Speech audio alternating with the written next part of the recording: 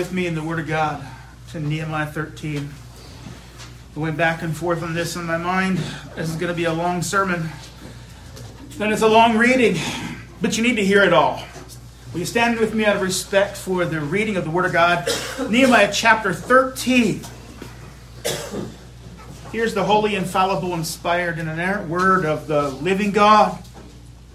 On that day they read aloud from the book of Moses in the hearing of the people.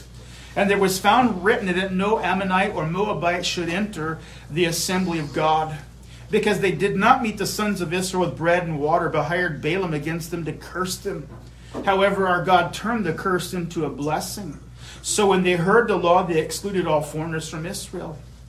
Now prior to this, Eliashib the priest, who was appointed over the chambers of the house of our God, being related to Tobiah, had prepared a large room for him, where formerly they put the grain offerings, the frankincense, the utensils, the tithes of grain, wine, and oil prescribed for the Levites, the singers, and the gatekeepers, and contributions for the priests.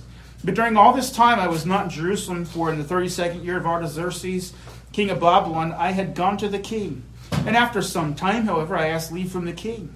And I came to Jerusalem and learned about the evil that Elisha had done for Tobiah by preparing a room for him in the courts of the house of God. It was very displeasing to me. So I threw all of Tobiah's household goods out of the room.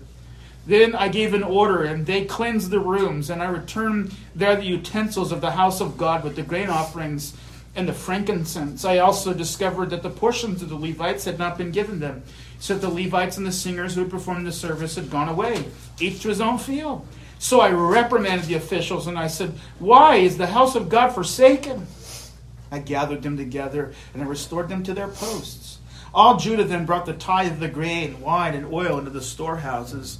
In charge of the storehouses, I appointed Shelemiah the priest, Zadok the scribe, and Pedaiah of the Levites. In addition to them was Hanan son of Zakur, son of Mattaniah, for they were considered reliable. It was their task to distribute to their kinsmen.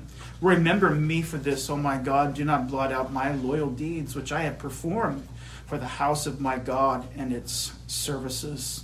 In those days I saw in Judah some who were treading wine presses on the Sabbath and bringing the sacks of grain and loading them on donkeys, as well as wine, grapes, figs, and all kinds of loads. So they were brought into Jerusalem on the Sabbath day. So I admonished them on the day they sold food. Also men of Tyre were living, who were imported fish and all kinds of merchandise, and sold them to the sons of Judah on the Sabbath, even in Jerusalem. Then I reprimanded the nobles of Judah, and I said to them, "What is this evil thing you're doing by profaning the Sabbath day? Did not your fathers do the same? So that your God brought on us and all this city all this trouble? Yet you're adding to the wrath on Israel by profaning the Sabbath?" It came about that this was just grew dark at the gates of Jerusalem before the Sabbath. I commanded the doors should be shut. They should not be open until after the Sabbath. Then I stationed some of my servants at the gates, so that no load would enter on the Sabbath day. Once or twice, the traders and the merchants of every kind of merchandise spent the night outside Jerusalem. Then I warned them, and I said to them, "Why do you spend the night in front of the wall? If you do so again, I'll use force against you." From that time on, they did not come on the Sabbath. I commanded the Levites that they should purify themselves and come as gatekeepers to sanctify the Sabbath day. For this also remember me, O my God, and have compassion on me according to the greatness of your loving kindness. In those days I also saw that the Jews had married women from Ashdod, Ammon, and Moab. As for their children, half spoken the language of Ashdod, and none of them was able to speak the language of Judah, but the language of his own people. So I contended with them, and I cursed them. I struck some of them, pulled out their hair, and made them swear by God, "You shall not give your daughters to their sons, nor take their daughters for your sons or for yourselves." Did not Solomon, king of Israel, sin regarding these things? Yet among the many nations there was no king like him. He was loved by his God, and God made him king over all Israel. Nevertheless, the foreign women caused even him to sin. Do we then hear about you, that you've committed all this great evil by acting unfaithfully against our God, by marrying foreign women? Even one of the sons of Joiada, the son of Eliashib the high priest, was a son-in-law of Sanballat the Horonite, so I drove him away from thee. Remember them, O my God, because they've defiled the priesthood and the covenant of the priesthood and the Levites. Thus I purified them from everything foreign and appointed duties for the priests and the Levites, each in his own task. And I arranged for the supply of wood at appointed times and for the first fruits. Remember me, oh my God, for good. Well, as you know, the Reformation had its share of slogans which were designed to capture the theological vision of the Reformation. And I trust most of you here this morning could tick them off one by one because you learned them on your mama's knee. Sola Scriptura, Sola Gratia, Sola Christi, Soli Deo Gloria, and many more. They were ways of encapsulating the theological heartbeat of the Reformation. But there's one that came online, and I have to be honest with you, it came online late in the 17th century in Holland during the so-called Dutch Second Reformation. And yet I think it's faithful and captures, again, the essence of what the Reformers were striving for. And it's probably a phrase you've heard of before. Semper Reformanda. And it means always reforming. And it's part of a larger Latin phrase, which means the church reformed must always be reformed. And so when we think about that phrase, we begin the word R, reformed. And we note that it should be a capital letter R, reformed. Because the Reformed were about restoring the truth of Scripture to the church. And they argued that truth of Scripture that needed to be restored to the church was set forth in summary form and in the great ecumenical creeds of the ancient church, and was also set apart by way of summary in the historic Reformed confessions. And we know them: the Heidelberg Catechism, the Canons of Dort, the Belgic Confession, and the Westminster Standard. So to say that the Reformed church must always be reformed is to accent, first of all, that it's a true church. R is capitalized, reformed, because reformed is biblical Christianity. But that being assumed, I want to argue that the real heart, let's say the punchline of the phrase is about the verb reform. It's a passive verb. And so in that sense, what the slogan is trying to say is that the church is a thing. It is an object. And it is to be acted on by an outside force. And that outside force is the Word of God under the power of the Spirit of God, so that the practice of the church would be changed. You see, the phrase Semper Reformanda is really about God doing something necessary to His church in every generation. You see, the issue is about the practice of the church, not necessarily the doctrine of the church. Because if the doctrine of the church isn't right, there isn't a true church there anyway. The issue is that the true church that confesses the truth still needs reformation. In fact, it needs reformation in every generation in its practice. And the reason is simple.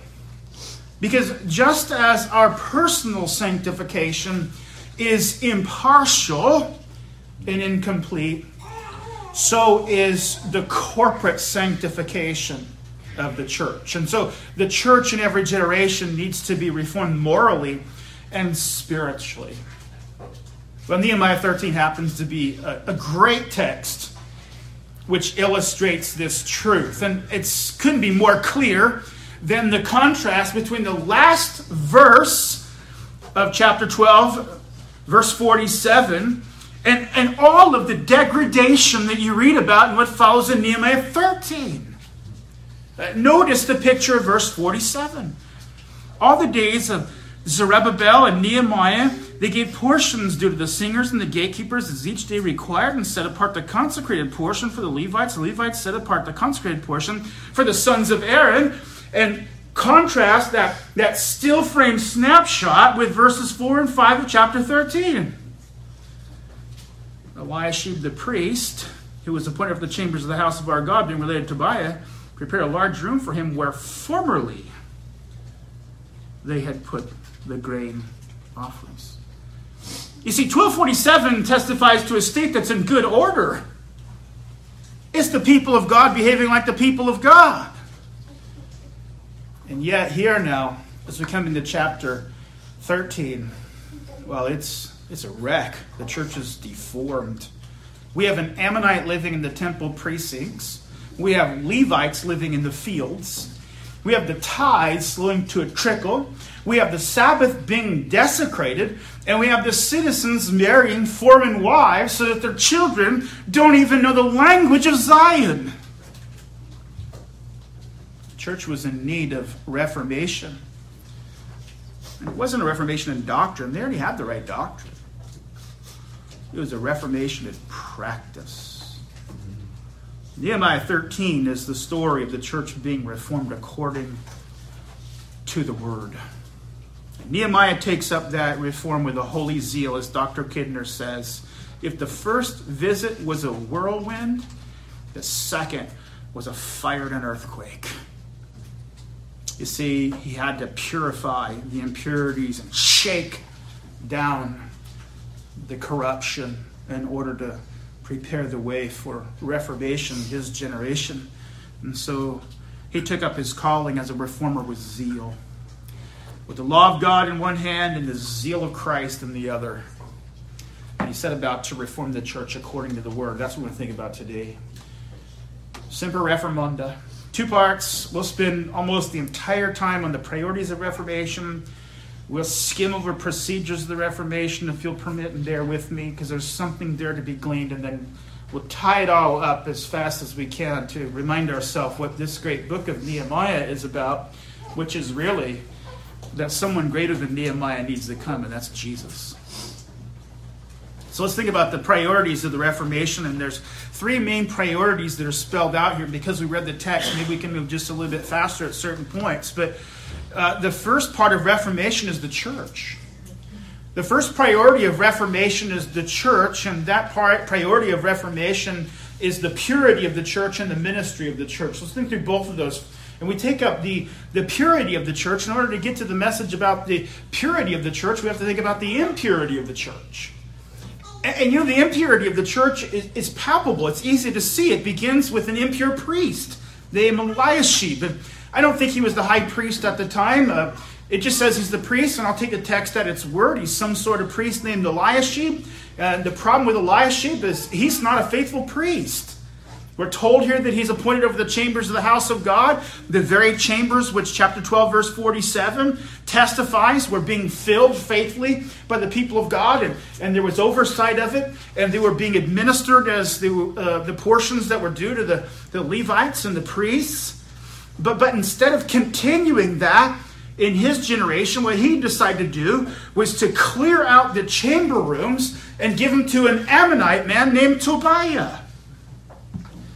Well, why did he do it? Well, because he was related to him. That's what the text says. He was related to Tobiah. He was related to him by marriage. He was related to him by friendship. Because if we drop down to verse 28, we'll notice that one of this Eliashib family members, the son of Joiada, was married to Sanballat the Horonite, which was his evil best twin. So we have Tobiah and we have Sanballat, and as you know from the whole story of the book of Nehemiah, these were a part of the triumvirate of evil who were trying to oppose Nehemiah and to make sure that the church remained in a state of corruption. In fact, the very first thing that we read about Tobiah and Sanballat is that as they saw Nehemiah come into Jerusalem with his royal retinue and the banners of King Artaxerxes preceding him, they looked upon it and they were very displeased that someone was coming to help Jerusalem. These are the enemies of Jesus Christ.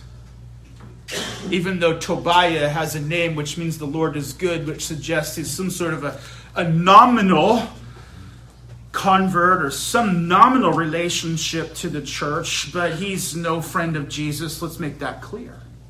Tobiah is a scoundrel.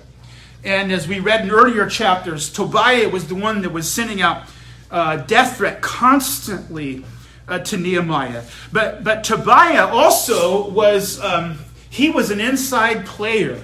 Because we learn from Nehemiah chapter 6 that all the while Nehemiah was setting about to have these walls rebuilt, that the nobility and the establishment in Jerusalem were sending and receiving letters from Tobiah. So this guy is a conniver, he's a deceiver, and yet he's a part of the establishment somehow, due to money and the business. And so the thing about it that makes it all so striking is, and I think this is why it's included here, verses 1 through 3 feel a little disjointed from the rest of the text, don't they? Because verses 1 through 3 sort of feel like, hey, everything's going good. They're reading the law. They read about the Ammonite and Moabite who shouldn't enter into the assembly, and they exclude all the foreigners. And yet you read from verse 4 to the end of the chapter, they're doing just the opposite. So it could be that it represents a rear view look, or it's some sort of way to prepare for what follows.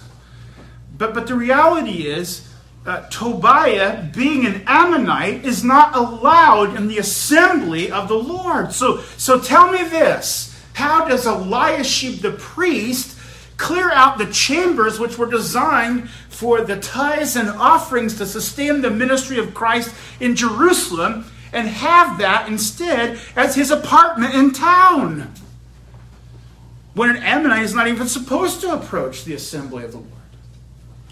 By hearing all of this, what you discern very quickly is that this is all bad. That there is great impurity in the practice of the church. Nothing's right. A leading priest is tied by marriage and friendship to the enemies of the church. An Ammonite has an apartment in the temple, and the tithes are not being brought in. The church is in need of reform. So what does Nehemiah do? And one of the things I want us to notice, there's a timeline set up here in verse 6, which says, but, by way of contrast to the picture you've just seen in verses 4 through 5 about Tobiah and so forth. But during this time, I was not in Jerusalem. So what this tells us, and he goes on to say in the 32nd year of King Artaxerxes of Babylon, he went back.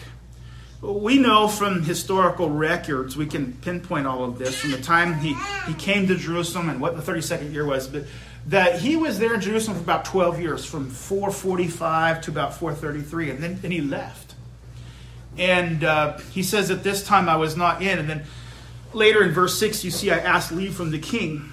No one knows exactly how long that is, but most scholars speculate it was about 20 years. So fast forward in your mind from let's say, from 433 to 413. The picture that you see here in Nehemiah 13 is 20 years after verse 47 of chapter 12. Now, I don't know what I ate for breakfast on Friday morning.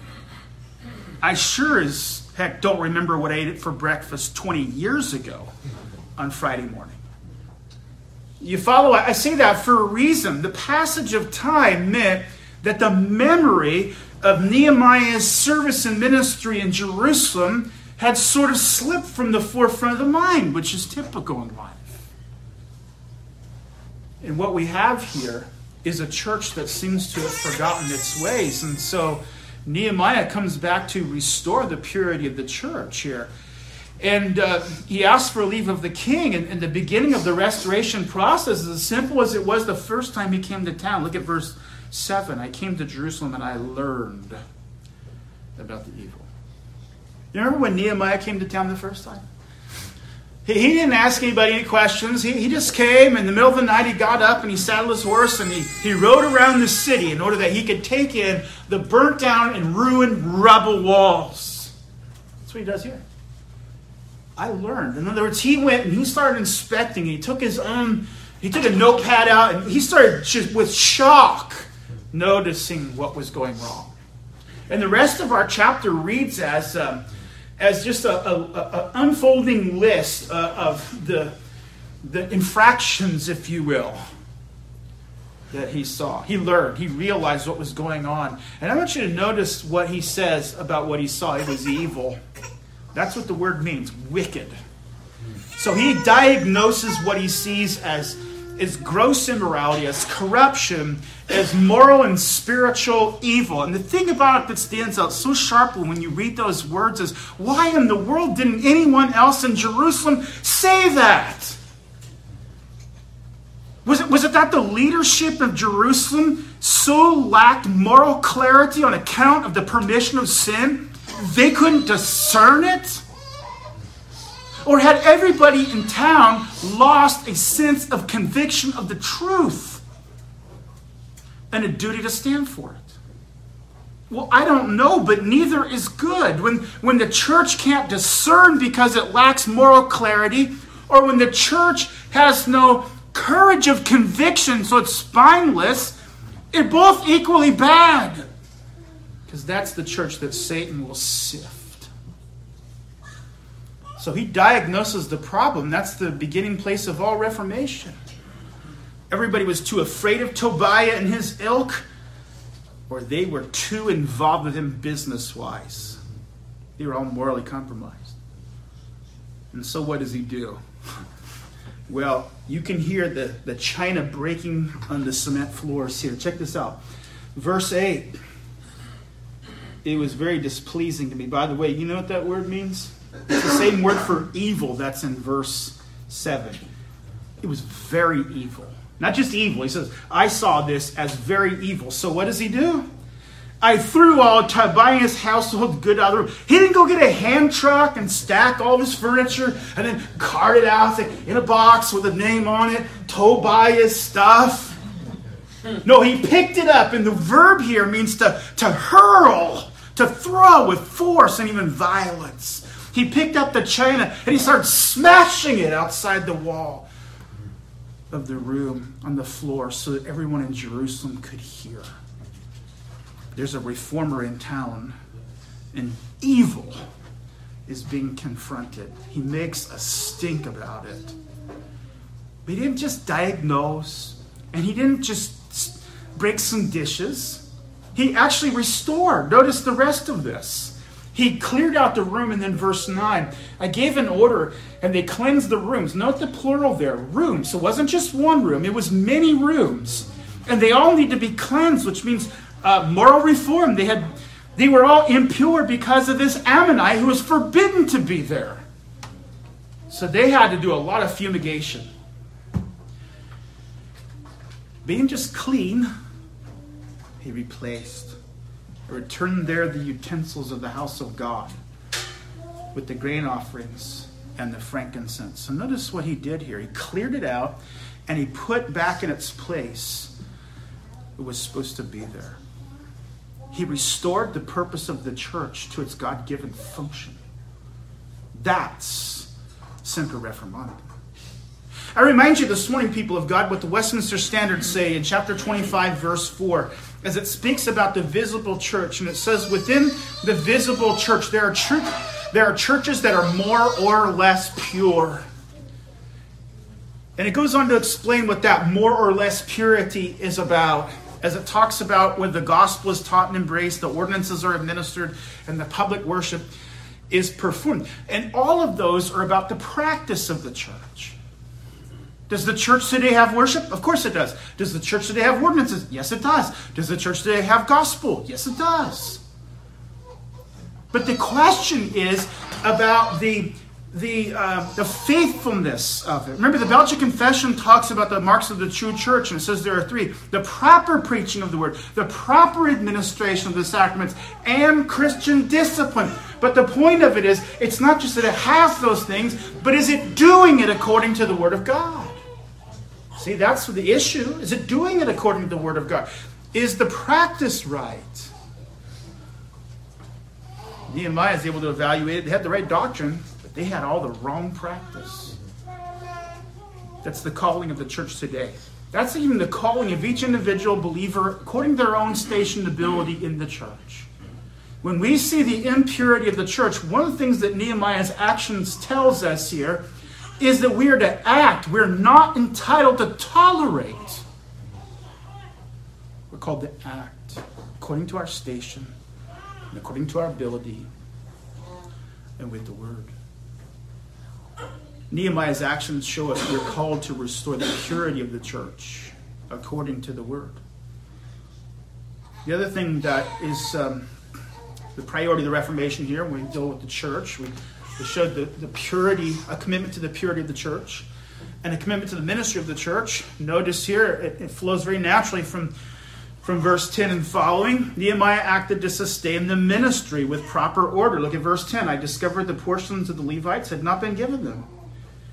So the Levites and the singers who had performed the service gone away, each to his own field. So I reprimanded the officials, and I said, why is the house of God forsaken? And I gathered them, and I restored them to their posts. Here's the language of action in a different way. We heard the China breaking before, and now we hear verbal reprimand and confrontation. That word reprimand means to quarrel with rancor or with hostility. And who did he do that to? The magistrates, because it's their job to countenance the church and to make sure that things are being done according to good order and that it's provided for. I know we don't believe that today, do we? We believe in the good old separation of the church and state, don't we? And there's truth in that. There should be a separation. Jesus Christ is king and head of the church, as well as king and head of church over the nation, king and head over the nations. But there's to be a working together with them. The magistrate does have a due interest in the church, because the health of the land is inseparably tied to the health of the church. If the church isn't well, the nation will be well. But you see here, he took the officials aside and he read them the riot act because they were obligated to care for it. And then he went and gathered up all the Levites and the priests. Instead of doing their job as ministers in the house of the Lord, what are they doing? They're farming. Why? Because no one's bringing in the tithes to support them. And so they have mouths to feed at home, and they went and worked the fields instead. You see, by gathering them, it says he put them in their post. What did he do? He committed himself to the reform of the church. He committed himself to reform the church by reforming the ministry. You see, he made sure people were at their post whose calling it was to serve. Not anybody could do the work. It had to be Levites. It had to be people who were gifted and called and trained and raised up by Christ to do it. So he restores them to their post, and then he reforms the ministry of the church by reforming its finances. Notice here, as you read verse 12, he says, Nehemiah learned the portions hadn't been given. The portion means what's assigned to them. In other words, their salary. Back in chapter 10, we notice how the people of God took a covenant and they swore that they would provide financially and they would not neglect the ministry. And in chapter 12, verse 47, we saw it all come to fruition. You see all of this happening just as it's written up. They were giving the portions which were due. You come into verse 10 and you see, I discovered the portions had not been given them. They were not bringing in the tithe. And the reason we're not giving them the tithe is because an Ammonite was living in the storehouse. So Nehemiah rectified that, as you can see. All Judah brought the tithe, the grain, the wine, the oil in the storehouse, and in charge of the storehouse, I appointed Shelemeh, the priest, Zadok, the scribe, and Pedaiah, the Levites. In addition to them was Hanan, the son of Zakur, son of Mattaniah, for they were considered reliable. So what he did is he saw the problem and he corrected it, and then to ensure its perpetuity over time, he put people who are reliable in place. People of God, I've hit on this point frequently in the past few sermons, probably more than I've done in the last 10 years or even more. But that's because we preach the text here. We don't try to do hobby horse sermons. So if the text says it, I say it.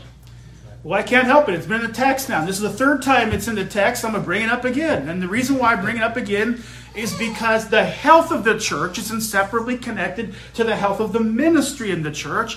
And the health of the ministry of the church is inseparably connected to the support of the ministry. Period. And so I bring it up, the duty of giving to sustain the church financially. The reason why the priests and Levites were out in the field farming and picking apples is because no one was taking care of them, which was their calling. They had taken a vow, they had covenanted, swore an oath. They didn't do it. Every member here took a vow. Vow 5, you promise to give to the Lord's work as he shall prosper you. Don't elbow your neighbor this morning. Just ask yourself, is that what you're doing? If there is to be a ministry in the church, there must be a provision for the ministry. If we don't want a ministry in the church, we shouldn't show up. We shouldn't take vows of membership, because that ministry which we say we will submit to is a ministry that must be supported. You see, if you want ministry, you have to live up to the obligation to support the ministry. It's a spiritual matter. The fact that the tithes were not coming in was indicative of something wrong in Israel, and we know what the something wrong was, that they had replaced the ministry that God had appointed his church with an unbeliever who stood with Antichrist. Tobiah moved into the temple of God. That's exactly what happens when the ministry is not sustained in the church. Unbelief and wickedness takes the place of the ministry. And when that happens, the church looks like it does in Nehemiah 13. Everybody doing their own thing. They lost the ministry because they didn't give. And that will happen in this church too. The ministry will be lost if the people don't give. It's as simple as that. The Word of God makes that connection. I said in a previous sermon, I don't know what this church will look like 30 years from now, but I have the greatest aspirations for it. But I can tell you this, there will be no ministry of this church 30 years from now if the church is not a giving church. So if you're not giving right now, you need to give, because to not give is to say I haven't been blessed, and to say you haven't been blessed as a believer is a lie. God gives to everybody. And so the reform of the church requires the financial sustaining of the church. Nehemiah shows us about Semper Reformanda. It makes its priority the church, the life of the church, the worship of the church, the ministry of the church. The second priority of Reformation is the Sabbath. Boy, all kinds of eggshells are being stamped on here, right? Let's go. Dig in, verse 15. In those days I saw in Judah some who were treading wine presses on the Sabbath and bringing in sacks of grain and loading them on donkeys, as well as wine, grapes, figs, and all kinds of loads. And they brought them into Jerusalem on the Sabbath day. So I admonished them the day they sold food. Also men of Tyre were living who were imported fish and all kinds of merchandise and sold them to the sons of Judah on the Sabbath, even in Jerusalem. So what's the picture here?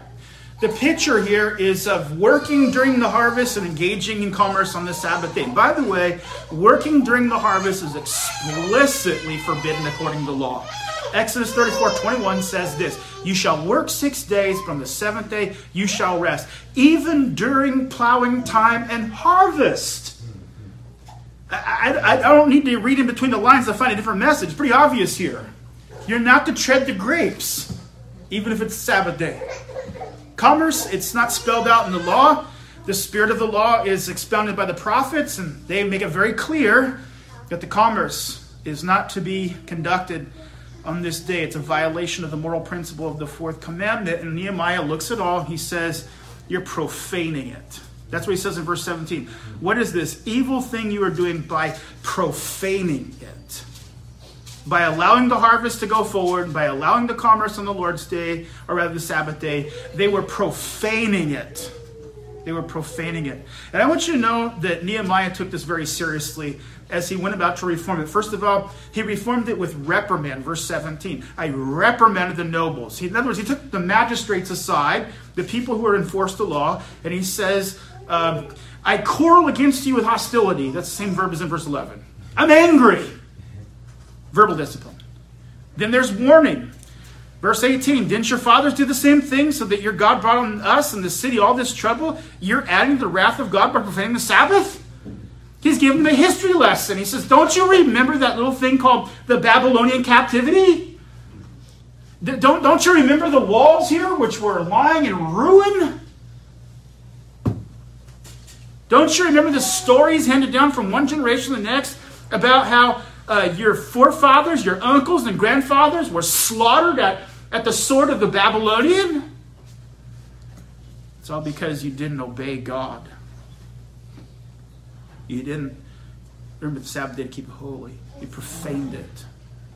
God warned he would scatter them. He would draw the sword against them, make their land desolate if they have failed to do that. It's Leviticus 26:33. And now Nehemiah says, you're adding wrath? Well, this feels very melodramatic, but it's really not, because it's for the well-being of the people. And then he reinforced it with the civil law. Verse 19. Came about that just as it grew dark at the gates of Jerusalem for the Sabbath, I commanded the doors to be shut. They should not open them until after the Sabbath. And I stationed some of my servants at the gates so that no load would enter in on the Sabbath day. You see, the Sabbath breaking was planned. Part of the plan was to leave the gates open. And so what did Nehemiah do? He put teeth in his reformation by arming people with swords and saying, they'll come into this town on the Sabbath bearing their loads at the tip of a spear. And then he consecrated the people who were supposed to be leading by example, the Levites. He said to them, I commanded the Levites they should purify yourselves and come as gatekeepers to sanctify the Sabbath day. For this also remember me, O my God, and have compassion on me according to the greatness of your loving kindness. It's a priority. Why? Why is it a priority that he cared about the Sabbath day? Because if the Sabbath is not honored, the worship of God won't go forward. If the Sabbath isn't honored, the worship of God will not go forward. In fact, the carelessness of worship, which was very obvious, we've seen it here. They rented out apartments in the temple rather than filling the compartments with the tithes so the ministry could go forward. It was gone. But this lack of keeping the Sabbath day showed why. They had no concern for the worship of God, and they had no concern for the worship that was appointed on the day. And so all this went hand in glove. Carelessness in worship went hand in glove with carelessness in Sabbath keeping. And so Matthew Henry has a great quote. Religion is never on the throne while Sabbaths are trodden underfoot. Religion is never on the throne when the Sabbaths are trodden underfoot. And what are the great obstacles to that? Recreation and commerce. Why? Because you and I are not strong enough. When the siren songs of recreation and commerce sing sweetly into our ears, we'll choose our flesh over Christ. Let's admit that. And so one reason why the reformers refused to permit recreation and commerce on the Lord's Day before worship, during worship, or between the services is because they had a healthy understanding of human nature. It's called total depravity. It's all over our creeds. Check it out. And in the Bible. Because this is constantly an obstacle. But we have to understand, people of God, if we lose the Lord's Day as the Christian Sabbath, we will lose the Christian faith. You can see it no more plainly in that, and I mean that 1,000%. If we lose the Lord's Day as the Christian Sabbath, we will lose the Christian faith. And we will have no witness in our culture. Because God will be honored. He won't be mocked. You cannot ignore the Sabbath and the call to worship and to set aside the Lord's Day as a day for worship and keep the faith. That's just the way it goes. All of us took a vow about this. It's vow 5. You can look it up after church today. So we can't be planning to make sure we're not here. We can't be planning to make sure we're not here.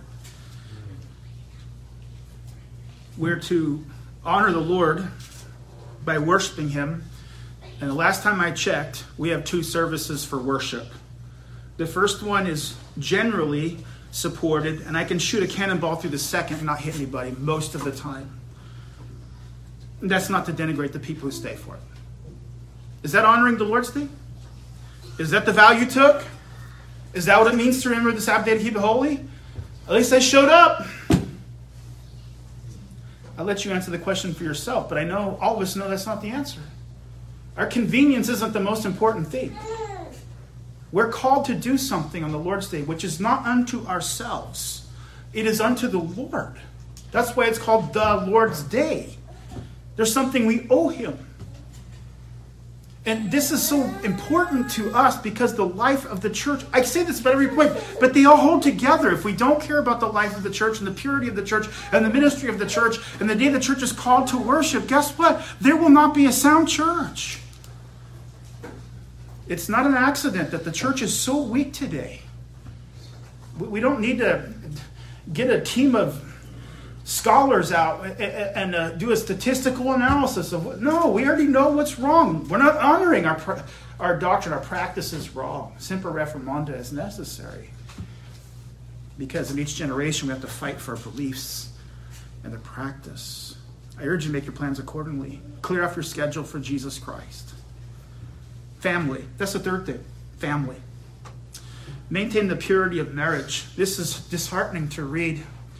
In verse 23, in those days I also saw that the Jews had married women from Ashdod, Ammon, and Moab.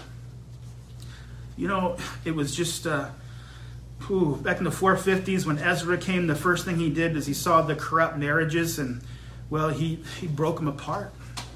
Whoever was married to somebody that wasn't a Jew, boom, they're out. Why? Because the law forbid it. But particularly here, Moab and Ammon are forbidden to approach the assembly of the Lord.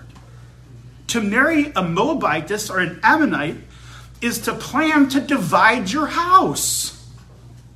That's simple. To marry them intentionally is to plan to sow the seeds of division in your home. And the reason why it sows the seeds of division in your home is because you cannot worship together.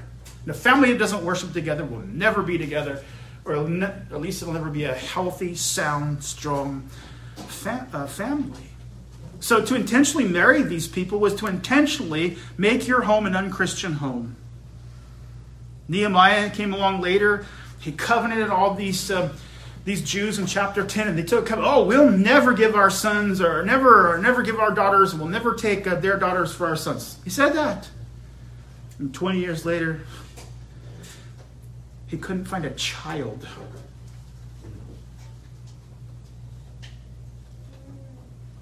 That could speak the language of Zion. You see, Nehemiah knew that the reform of marriage was essential to the reform of the church because the families are a part of the church. That explains why he did what he did. And it sounds harsh to our American ears. Verse 25. I contended with them and I cursed them. And I struck some of them and I pulled out their hair and I made them swear by God. Okay, imagine he is the magistrate, by the way. He's not doing this as a pastor. He's the governor. He has the right to enforce the law. And to reprimand verbally is certainly well within his authority. So he rebukes them. That's right. He called down curse upon them. That feels kind of strong. But the point of it is to say, if you refuse to obey the Lord in this matter, God is going to judge you.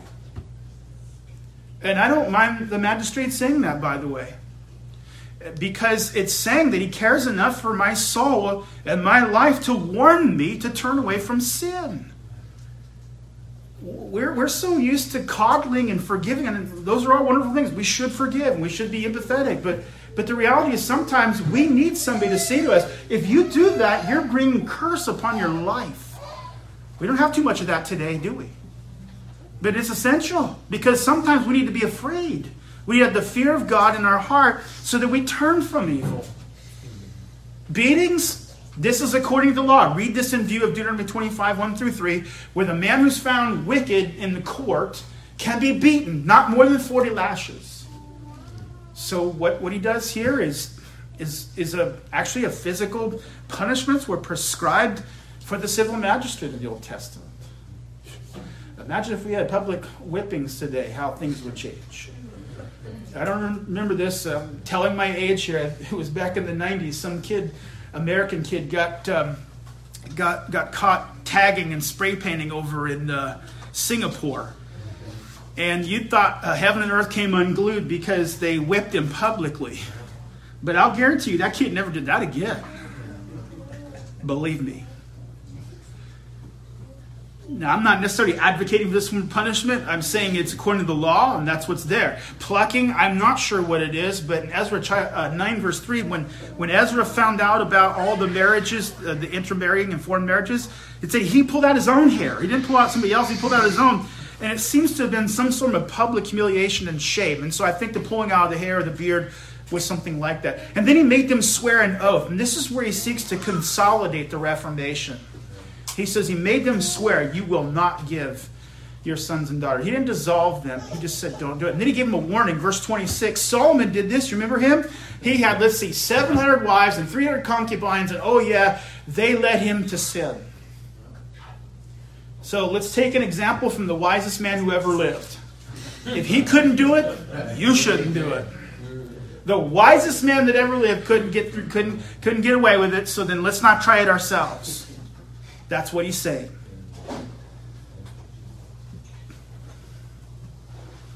So he warned. And then verse 28, this is quite interesting. Even one of the sons of Joiada, the son of Eliashib, the high priest, he was son-in-law of Sanballat the Horonite, which means he had married Sanballat Horonite's daughter. And notice what he did to him. I drove him away. You know what it says literally? I ran at him. And the sense is that poor old Joiada never stopped running. He never came back. He was exiled from the city. He was exiled from the people of God. And the reason the penalty was so harsh was because Nehemiah says, if in the highest places, in the spiritual oversight structure of this church, we permit this, what do you expect is going to happen with the rest of the people of God when they see that kind of an example? And so Nehemiah made him an example. He ran him out of town. What's the point of all this? It says marriage is a priority. The reformation of the family is a priority of the reforming of the church. Weak families, weak church. And that's all expressed here in verse 24. And note, that's so heartbreaking, you can almost not read it without crying. As for their children, half spoke the language of Ashdod, and none of them was able to speak the language of Judah. This isn't a surprise. Who does a child learn everything from? Their mama. They learn everything from their mama. But guess what? If mama's from Ammon or Moab or Ashdod, she doesn't speak the Westminster Standards. So what do you have here? You have this whole generation of children who are so spiritually vulnerable because they can't even begin to articulate the faith with their words. This has probably happened in your families. It's happened in mine. My children were able to recite the Lord's Prayer and the Apostles' Creed from memory by the time they were 2 or 3 just by listening to it in church. Imagine, these kids couldn't, even if they were ever taken to church, they couldn't make any sense out of anything. See, his concern for the family is, his concern for marriage is a concern for the family. The generations will not perpetuate the covenant if one generation can't even tell you what it's about. The concern here is so obviously catechetical, and we remember that what God said about Abraham, I've chosen him so that he will teach his family and his household the way of the Lord, so that I will bring upon him everything I promised. God has appointed the means to perpetuate the faith in our homes. It's by dad and mom teaching the faith. These mixed marriages couldn't do that. And a heartbreaking situation occurred where the children couldn't speak or even learn the catechism. It was spiritual suicide. Lose the family, lose the church.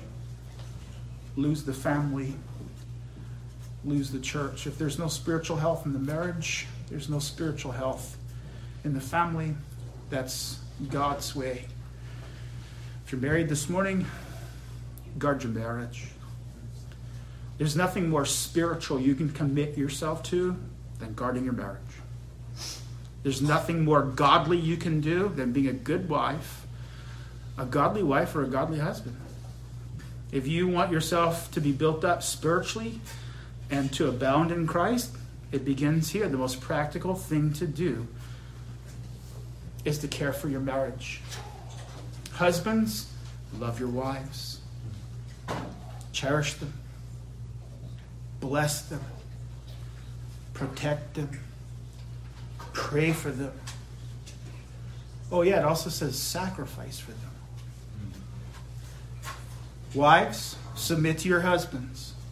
Give them honor. In fact, the word says respect them. Parents, train up your children in the nurture and admonition of the Lord, doing so cling to the promise of God that he made to Abraham. Do it so that I will bring upon him everything I have spoken about him. The reformation of the family is essential to the health and life of the church. There's no escaping it. And so, well, I speak to myself as I speak to you. We have to hold the family and keep it sound in Christ. Nehemiah was clear-eyed for that. And he honored the Lord. And he helped that whole nation, that generation, turn their hearts to Christ. That's the priorities of the Reformation: the church, the Sabbath, and the home. How about the procedures? That was the priorities. We have the procedures. And I said I'm just going to highlight, because we've already read the text and we've seen them. But maybe I can just tie some things together here and connect some dots just for a minute. There's just three things I want you to notice here. Discipline. Nehemiah pursued negative discipline and positive discipline. I think we got the negative discipline, right? Breaking the china, reprimanding, posting armed guards, pulling hair, public beatings. All this was what? This is negative discipline. What it was to say that we had to put teeth into the reforms. We had to make sure that we didn't just wordsmith the right statements on paper and call it reformation. No, we had to implement it. We had to get rid of things that were wrong. And then positively, he pursued positive discipline. He didn't just react, he acted. So when he found out that the priests weren't being provided for because the chambers were being used as an apartment, he throws Tobiah's stuff out, he purifies the chambers, and then he makes room for the tithes to come in, and then he points people over the top of it who'll do their job. When he finds out the Sabbath is being broken, he goes to the officials and he says, this is your fault. I hold you accountable. Post the guard and arm them. He talks about the family. He says there's something needs to be done. We're not going to tell you to put away your foreign wives, but here's what you're going to do. You're going to take an oath to never do this in your own families again. And you're going to teach your little children. You're going to teach Johnny and Susie the Westminster Shorter Catechism. Get started. See, what he does here is it's positive discipline. It's both. This is how the church is reformed. Second of all, the procedure for reformation is to uphold the authority of the Word of God. It's to uphold the authority of the Word of God. And that brings me back to the first three verses here. And this, what feels like a little disconnect or disjointedness. They read aloud from the law and they did the right thing. Well, what that does is it sets the tone for the chapter. In other words, it starts paving the road up front of Nehemiah. Here's how Reformation will unfold. It will unfold according to the law of God. And Nehemiah, as he comes into town and he takes notes and observes everything that's going on, he's got a roadmap for Reformation. Why? Because he's read the Word of God. You see, and that's what he's going to hold the people to. He's going to uphold the Word and the authority of Scripture. And that's precisely what he did. He's a case study in Semper Reformanda because what he did was he took the Word and reformed the church with it. Remember, the church is passive. It is reformed by the Spirit working through the Word. The way for the church to be reformed today is to be reformed by the Word. And the last thing here is prayer. And I wish I could have spent a whole sermon just on his prayers. Maybe I will one of these days. But I wonder if you notice this. There are 4 sections to chapter 13. And you say, well, how do you know there's four sections, Pastor Santo? Because each section ends with him praying. Verse 14, remember me for this, O my God. Do not blot out my loyal deeds, which I perform in the house of God in its services. Verse 22, for this also remember me, O my God, and have compassion on me according to the greatness of your loving kindness. Verse 29, remember them, O my God, because they have defiled the priesthood and the covenant of the priesthood and the Levites. And the very last words of Nehemiah 13, by the way, these are the last words of Old Testament Scripture. Keep that in mind. I know that Nehemiah is placed somewhere in your Bible that doesn't reflect that, but Nehemiah is the last word from God in the Old Testament. That's prayer. It is a prayer. Remember me, oh my God. Why does that matter? Because the fourfold record of Nehemiah's prayers indicates the church is not reformed by a cookie cutter. Y'all know what I mean by that? My mom used to make Christmas tree cookies or whatever from the time of year, out of these sugar cookie things out of dough. And there was a cookie cutter. You slammed it down over the dough and had the shape. You throw it in the oven, you cook it. We can know what the Reformation is supposed to look like by seeing the priorities here. But the reality is a cookie cutter won't do it. Yes, we have to reform according to the Word, but I want you to know the repetition of Nehemiah's prayers all throughout here tell us that it's when the church is on its knees praying as it implements reformation that Christ works. And that's what we need. It's not just following a set of lists and mix in this ingredient and that. No, it's a spiritual thing and it requires the power of the Spirit. Only God can give what he commands. And so prayer pleads for it. Prayer is required if we would reform the church. Nehemiah sought the reform of the church. He enforced discipline. He upheld the authority of the law. And he prayed. That's the procedure for reformation. This is a great chapter for us because it shows us what every generation of the church will confront. It may start well. It may start well like 1247. They're bringing in the dew. They're doing what was required. And then, as Nehemiah went away from town, Satan slipped in. And the result of it all was that sin ran wild. And this is what the church is always going to have to battle. And this is why we commit ourselves to Semper Reformanda. But let me just add this, people of God. That won't be enough. It's required. But what we must do above all is commit ourselves not just to Semper Reformanda, but to Jesus Christ. I've told you repeatedly that Nehemiah 13 tells a terrible story about the weakness of the human flesh and the inability of even saved people to do the right thing. I've told you the way you find Jesus Christ in the book of Nehemiah, or at least one way, is to realize that its ending shows us that somebody better than Nehemiah is needed. And that needed person is Jesus Christ, our Redeemer.